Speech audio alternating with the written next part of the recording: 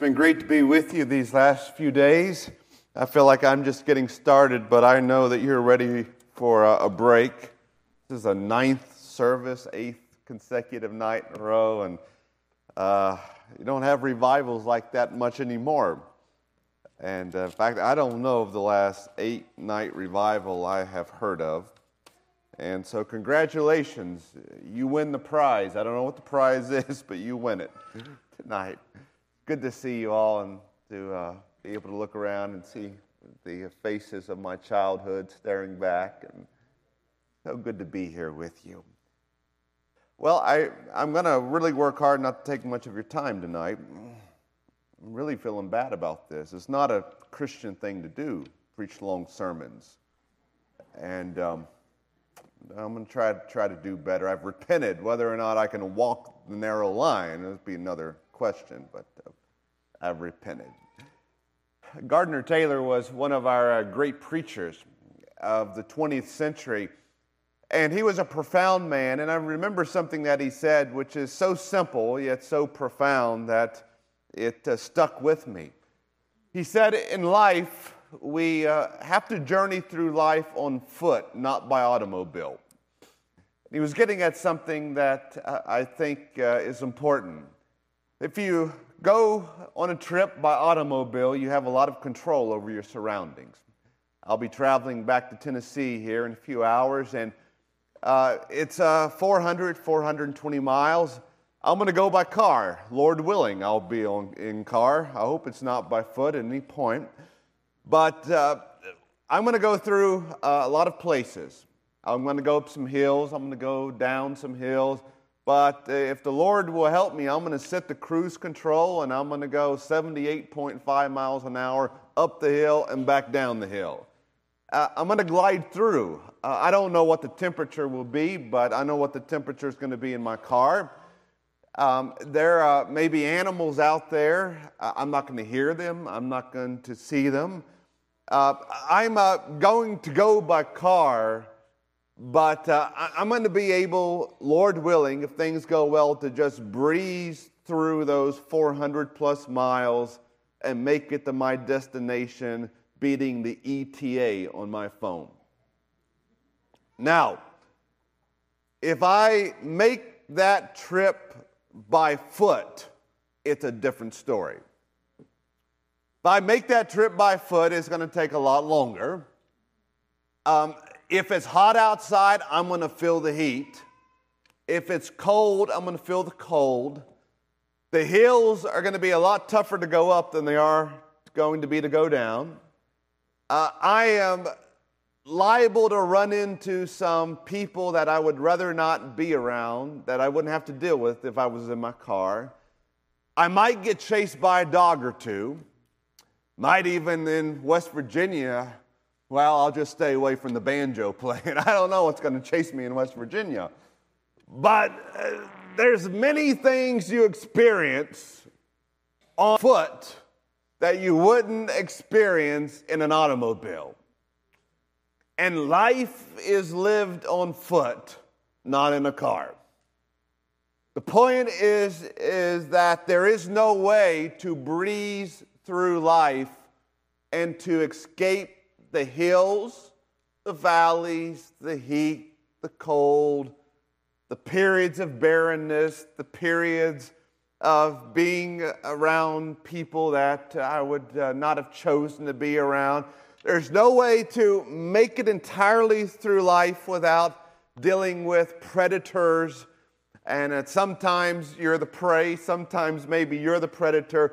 But on foot, it's a different journey than in an automobile. Because of that, even when you read accounts in Scripture of great and mighty and wise and spiritual people, you find out that they have to travel the same roads that you and I do. And no matter how great and powerful and wise and godly, their hearts get broken. There's dryness that comes into their spirit and soul. There are the mountain peaks, but there are the times when they, by the mercy of God, have to be able to lie down in green pastures for restoration. There are moments in their life when the shatteredness enters and they stand in need again of spiritual revival. And I think we ought to take solace in that. In Psalm chapter 61, for instance, we have the words of King David. And as great as he is, as marvelous as he was, we remember those short seasons in his life when he felt God, but I would remind you that the epitaph of his life is, "Here lies a man after God's own heart." What we major on in David's life was by far the exception and not the rule. And yet we hear these words in the 61st Psalm. "Hear my cry, O God, attend to my prayer. From the end of the earth I will cry to you when my heart is overwhelmed. Lead me to the rock that is higher than I." David here is facing a situation in which he says that he is at the ends of the earth and his heart is crying out. What we think we know about this passage is that it was one of those passages written by King David when his son Absalom rebelled against him, took the majority of the kingdom and drove him into the wilderness. And so he says in this season of his life, he feels like he's at the end of the earth. Now, I don't know where the end of the earth was for David. It was probably on the other side of the Jordan River. My dad always said the end of the earth was Arkansas, but I think with David, he's on the other side of the Jordan River. The Jewish people thought of Jerusalem as the center of the world because that was the place where God dwelled in the temple at this point in the tabernacle. And so God occupied the center, and the farther you got from Jerusalem, the farther towards the ends of the world that you went. And so David is probably out there in the wilderness beyond the Jordan River, wondering what is going to come of him. But again, I think that you feel that in his spirit. I don't know where the end of the world is for you. I don't know where your wilderness is. Wherever that is, you can think of that as we think of David. And then he says, not only do I feel like I'm at the end of the earth, but he says, my heart is overwhelmed. My heart is overwhelmed. That's a military term. When you think of a city being overwhelmed, it's a city that seems like the walls are about to crumble. For some reason, you never know why you do these things, but for some reason last month I watched multiple movies about the Zulu overrun of the British, and then the British fought back there in South Africa. And it's sort of fun to watch because the British are always, there's 100 of them and there's always 2,000 or 3,000 Zulus. And the Zulus would just come in like a wave, and the British were there with their single-shot guns, and it was just imminent that they were going to be overwhelmed. This is just this wave of people were going to wipe them out as a hurricane might just overrun a city. And David is saying, that's what my heart feels like. I'm in this place and I feel like there are so many enemies around the wall. It feels like me against 100, and my heart is feeling like it's just going to be overwhelmed. For David, it's the feeling of losing that which he had invested his life and that which would have been most valuable to him. David is here in the wilderness, and again, I think the context is the rebellion of Absalom. And Absalom was the heir to the throne, his son. Now, David wasn't a great father by 21st century standards. And the truth of the matter is, even by 9th century BC standards, he wasn't a great dad. If I can speak in his defense just for a moment, though, in the ancient world, the fathers by our standards would have always been bad fathers, because it didn't matter how many children you had, the lion's share of your thought and activity and time went into the oldest son. The oldest son was the one who had to be groomed for the throne. In the oldest son were all the hopes and dreams of the kingdom. The oldest son, should the oldest son not succeed in reigning wisely, you didn't just retire, you lost your life, and your family got killed too, because they didn't want anybody showing up with a claim to the throne. It seems vicious to wipe out an entire family, but that was the way of avoiding a civil war. You wipe out the family, you might kill 100, but you might save 10,000 people. You might avoid a civil war by killing anybody who had a claim to the throne. So that older son had the weight of the world on him, and because he would have the weight of the world on him, the father put all of his time into that oldest boy, and the other children, by our standards, would be very neglected. And Absalom was that boy for David. And when David looked at the future of the kingdom, he was looking at Absalom. When David thought about what would come of his family and his legacy, it was all tied up in that boy Absalom, developing into the man he hoped he would be. When Absalom rebelled, it broke his heart. It broke his future. The most valuable thing David had was that heir to the throne that was being groomed as his successor and the protector of everything that he had spent his life building. So you can see how David would say, my heart is overwhelmed. I don't know what's the most valuable thing to you. I don't know what occupies your dreams. I don't know what it is that when you think of the future, that's the most important piece in the future. And I don't know if you've ever had that threatened and taken away from you. That's what David is feeling. He says, I'm in the far country. I feel like I'm 1,000,000 miles from the sunlight. And it feels like my heart has been overwhelmed by vicious enemies. But the good news is this, if there is good news. David says, from the end of the earth, when my heart is overwhelmed, verse 1, hear my cry, O God, attend to my prayer. That's a good decision David makes. He says, when it seems like everything that is important to me is collapsing, I'm going to pray. And he doesn't just say, I'm going to pray. He says, hear my cry, O God.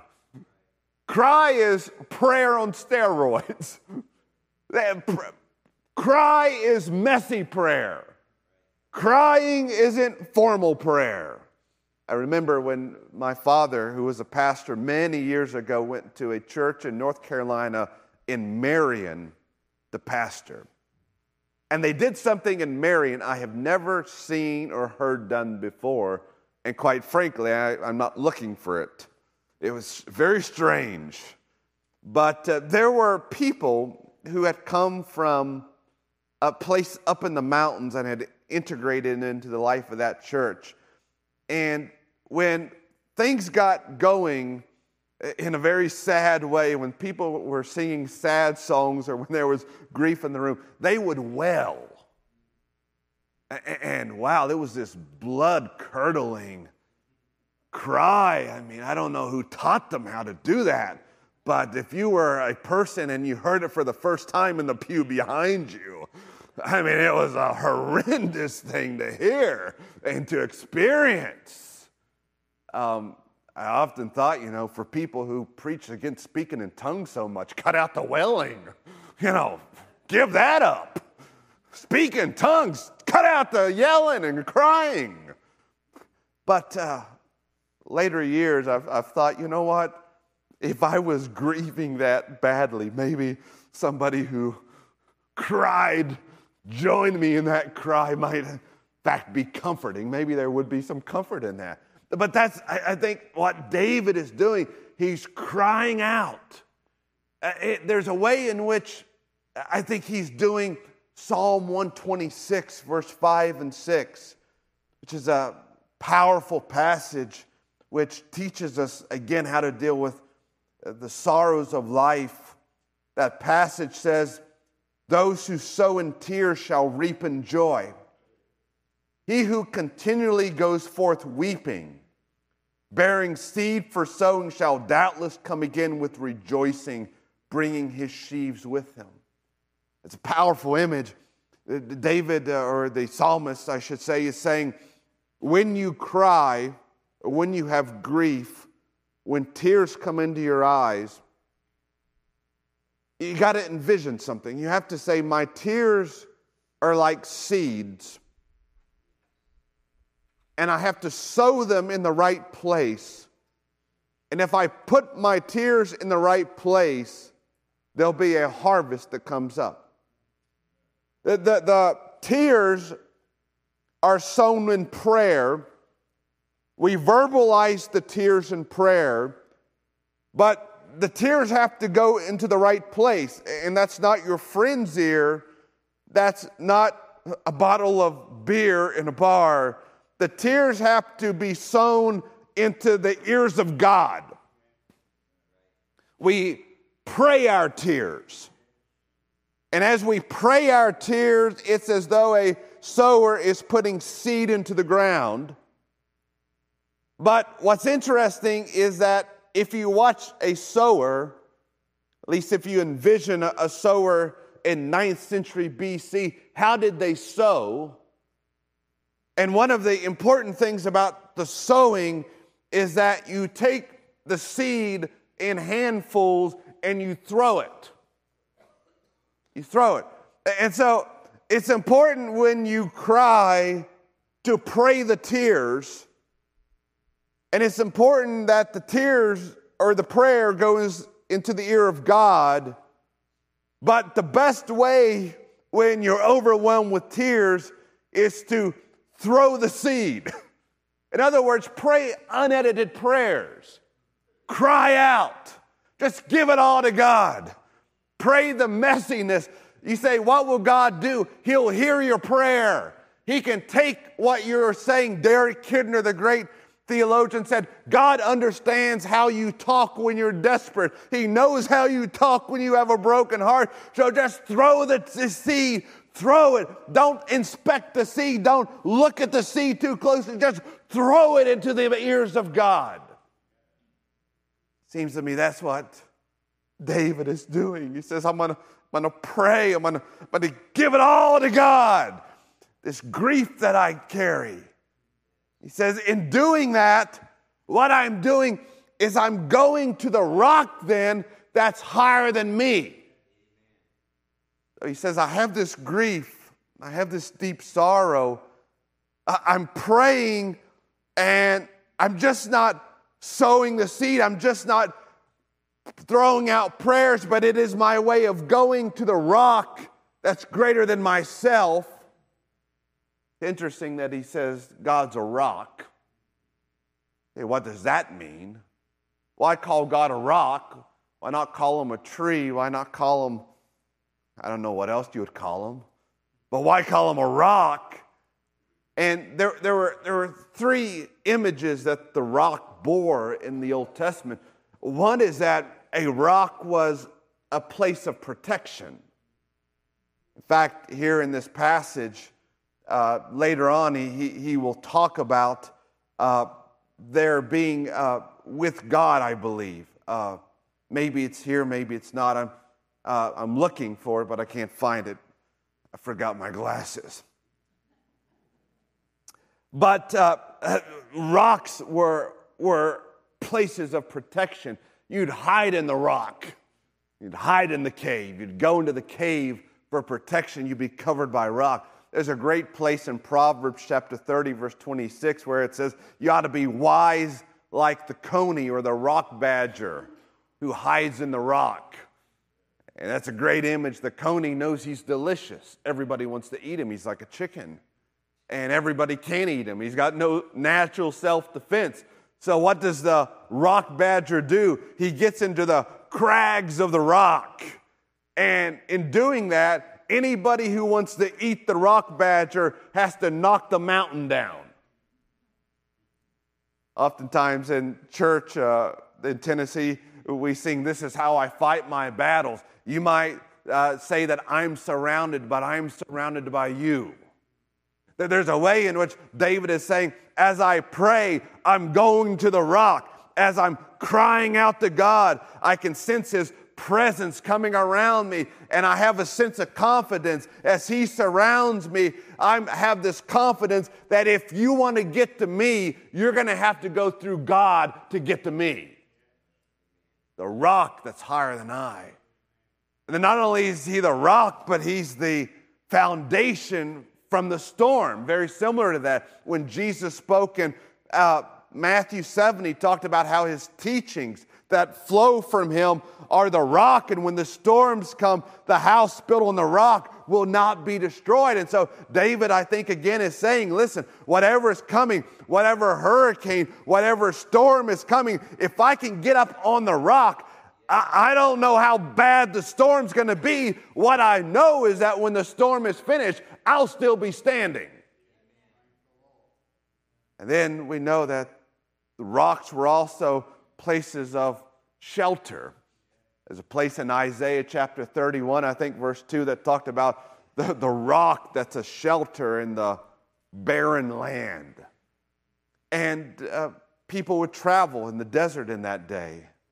And there would be large rocks, and from the heat that surrounded them, they would be able to get on the right side of the rock.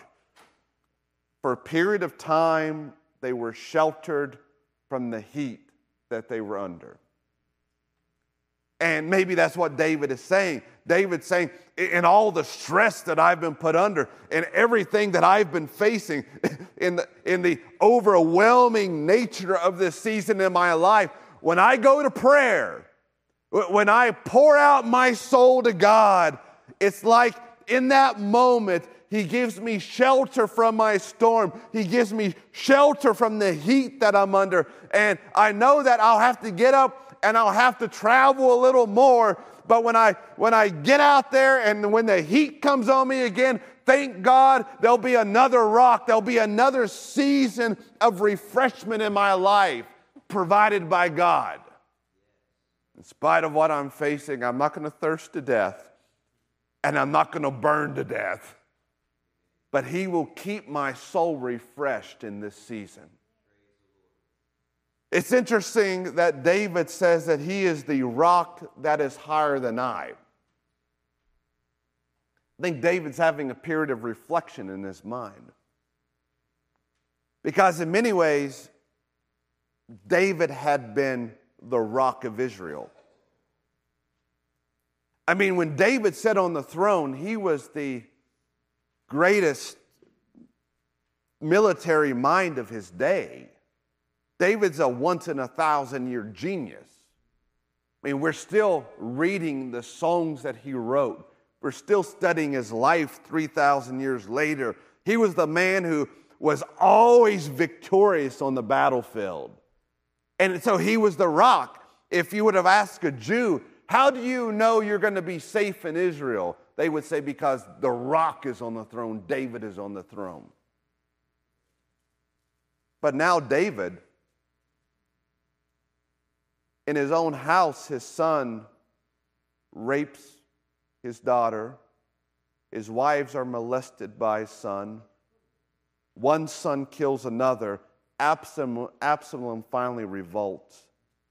It used to be safe to live in David's kingdom. Now it's not even safe to live in David's house. He can't even protect his wives. He can't even protect his family. He used to be the great rock, the security, the one that put shade over his people. They would be able to worship in his presence and sing his music. But he can't even go into the temple because he's on the other side of the Jordan. David says, thank God there's a rock that's higher than I. I wonder if you ever sense that in your own life. I mean, maybe you're a parent and everybody comes to you. You're everybody's banker, you're everybody's babysitter. Years and years and years, and everybody comes to you. You carry them. You carry them. You're the rock. You're the rock. Long as you're living, they feel like they'll be okay. You're the safety net. You're the protector. They go to jail, you bail them out. You take care of them. There you are. You're the rock. And then you're introduced to your own weakness. Introduced to your own weakness. First time in your life, you find yourself having to have people help you. You're the one giving, but now you're the one who is well aware of your human frailty. That can happen, I think, as you age. I mean, in those years, you can be of your middle and youth, you're physically strong, you're able. Everybody says, as long as you're at home, nobody's afraid to go to sleep. If anybody breaks into this house, Daddy will take care of it. I mean, you're the guy. Everybody is cared for, they're protected, they're provided for. You're the great rock of your family. But if you live long enough, you don't end up feeling so much like a rock. You feel the frailty of that time. There are moments in your life where you think that you're emotionally strong. And I'm a rock, I can take anything. And circumstances can come into your life and you find out that you are, in fact, a very fragile person that can be broken. I remember a season in my life when there was a tremendous amount of stress. And I always thought that I could, and this was very foolish, I thought that I could always find an answer. When you're young and stupid, that's the way you think. You think there's an answer for every problem. And I had a lot of problems. And I was trying to fix the situation. And I thought, somehow, some way, I can make this work. And then one day, and I think I've told you this, I was introduced to the joys of panic attacks. And I thought I was having a heart attack. I was driving down the road, and I thought I was having a heart attack. And there was a gas station and a CVS. I thought, I got to get off the road. If you're going to have a heart attack, do it in the CVS. Go into the CVS. Finally got things under control, went home. And I was in a season of my life of panic attacks. And I remember sitting there talking to my best friend. And I said, something is broken inside of me. Something's broken. I cannot take the pressure that I used to. Something is shattered inside of me. There's a weakness there where I used to feel strength. And if you live long enough and you travel enough roads in the wilderness, you might feel that someday. Might sense that there's anxiety and panic and fear, and you have been a person who always had the answer and always rose to the occasion and could always find the answer to the problem. You could always find the path forward. And you find that you don't have the answers and you don't know the path forward. And there's a fragileness there that you can't hide anymore. David says, but I am glad that there is a rock, that when my rock is cracked, when my rock is shattered, when I'm shattered, there is a rock that doesn't roll. There is a rock that isn't shattered. There is a rock that stands, and even though I'm shattered, I can get to the rock. I can find shelter in the time of storm. I can find protection. I can find strength in the storm. And I don't have to have it. I can find it in the rock. And so David says this simple word that I leave you with. He says, and so, Lord, lead me. Lead me, the rock that's higher than me. Lead me. It's the simple prayers that are the most effective. Sometimes.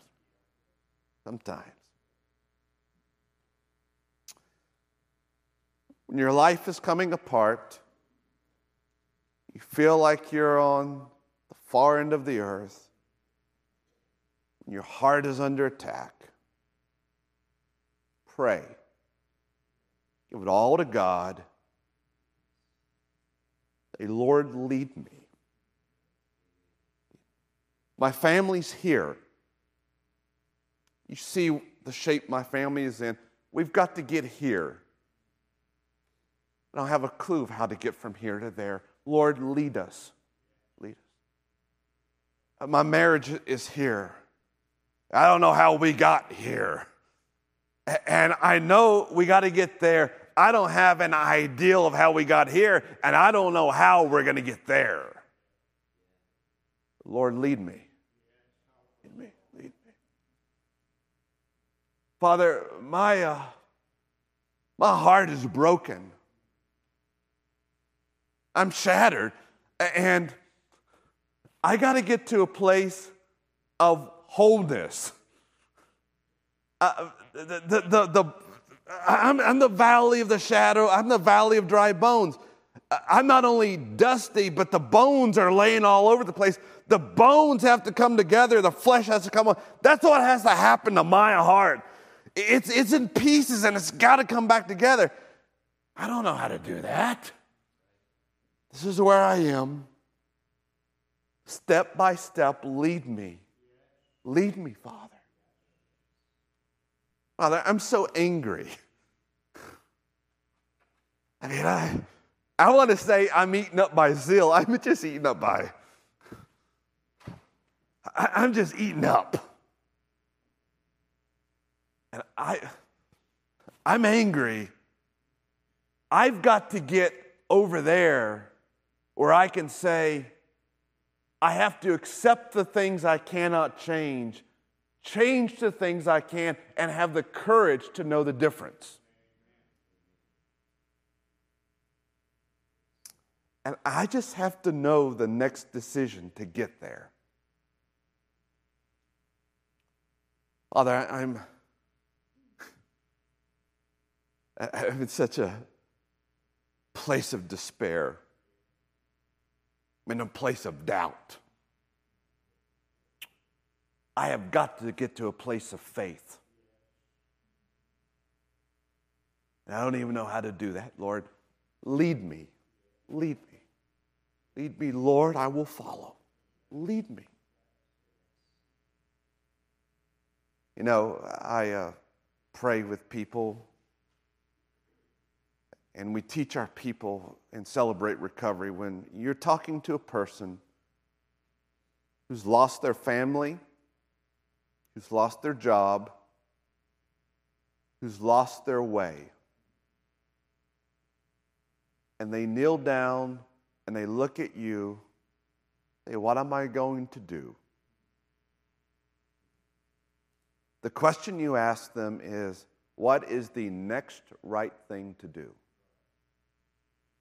They haven't given their life to Jesus, that's the next right thing to do. If they have not submitted their life to Jesus, that's the next right thing to do. But life is lived in steps. What is the next right step to take? If I can take enough right steps, I can get to where I need to get. But the problem is I'm not smart enough to do that. So I have to say, Lord, lead me. Lead me. Stand with me this evening. Very simple thought. Now I leave it with you. If you can identify with David, we can identify with him. If you say, I'm not physically where he is, but emotionally, he and I are in the same neighborhood,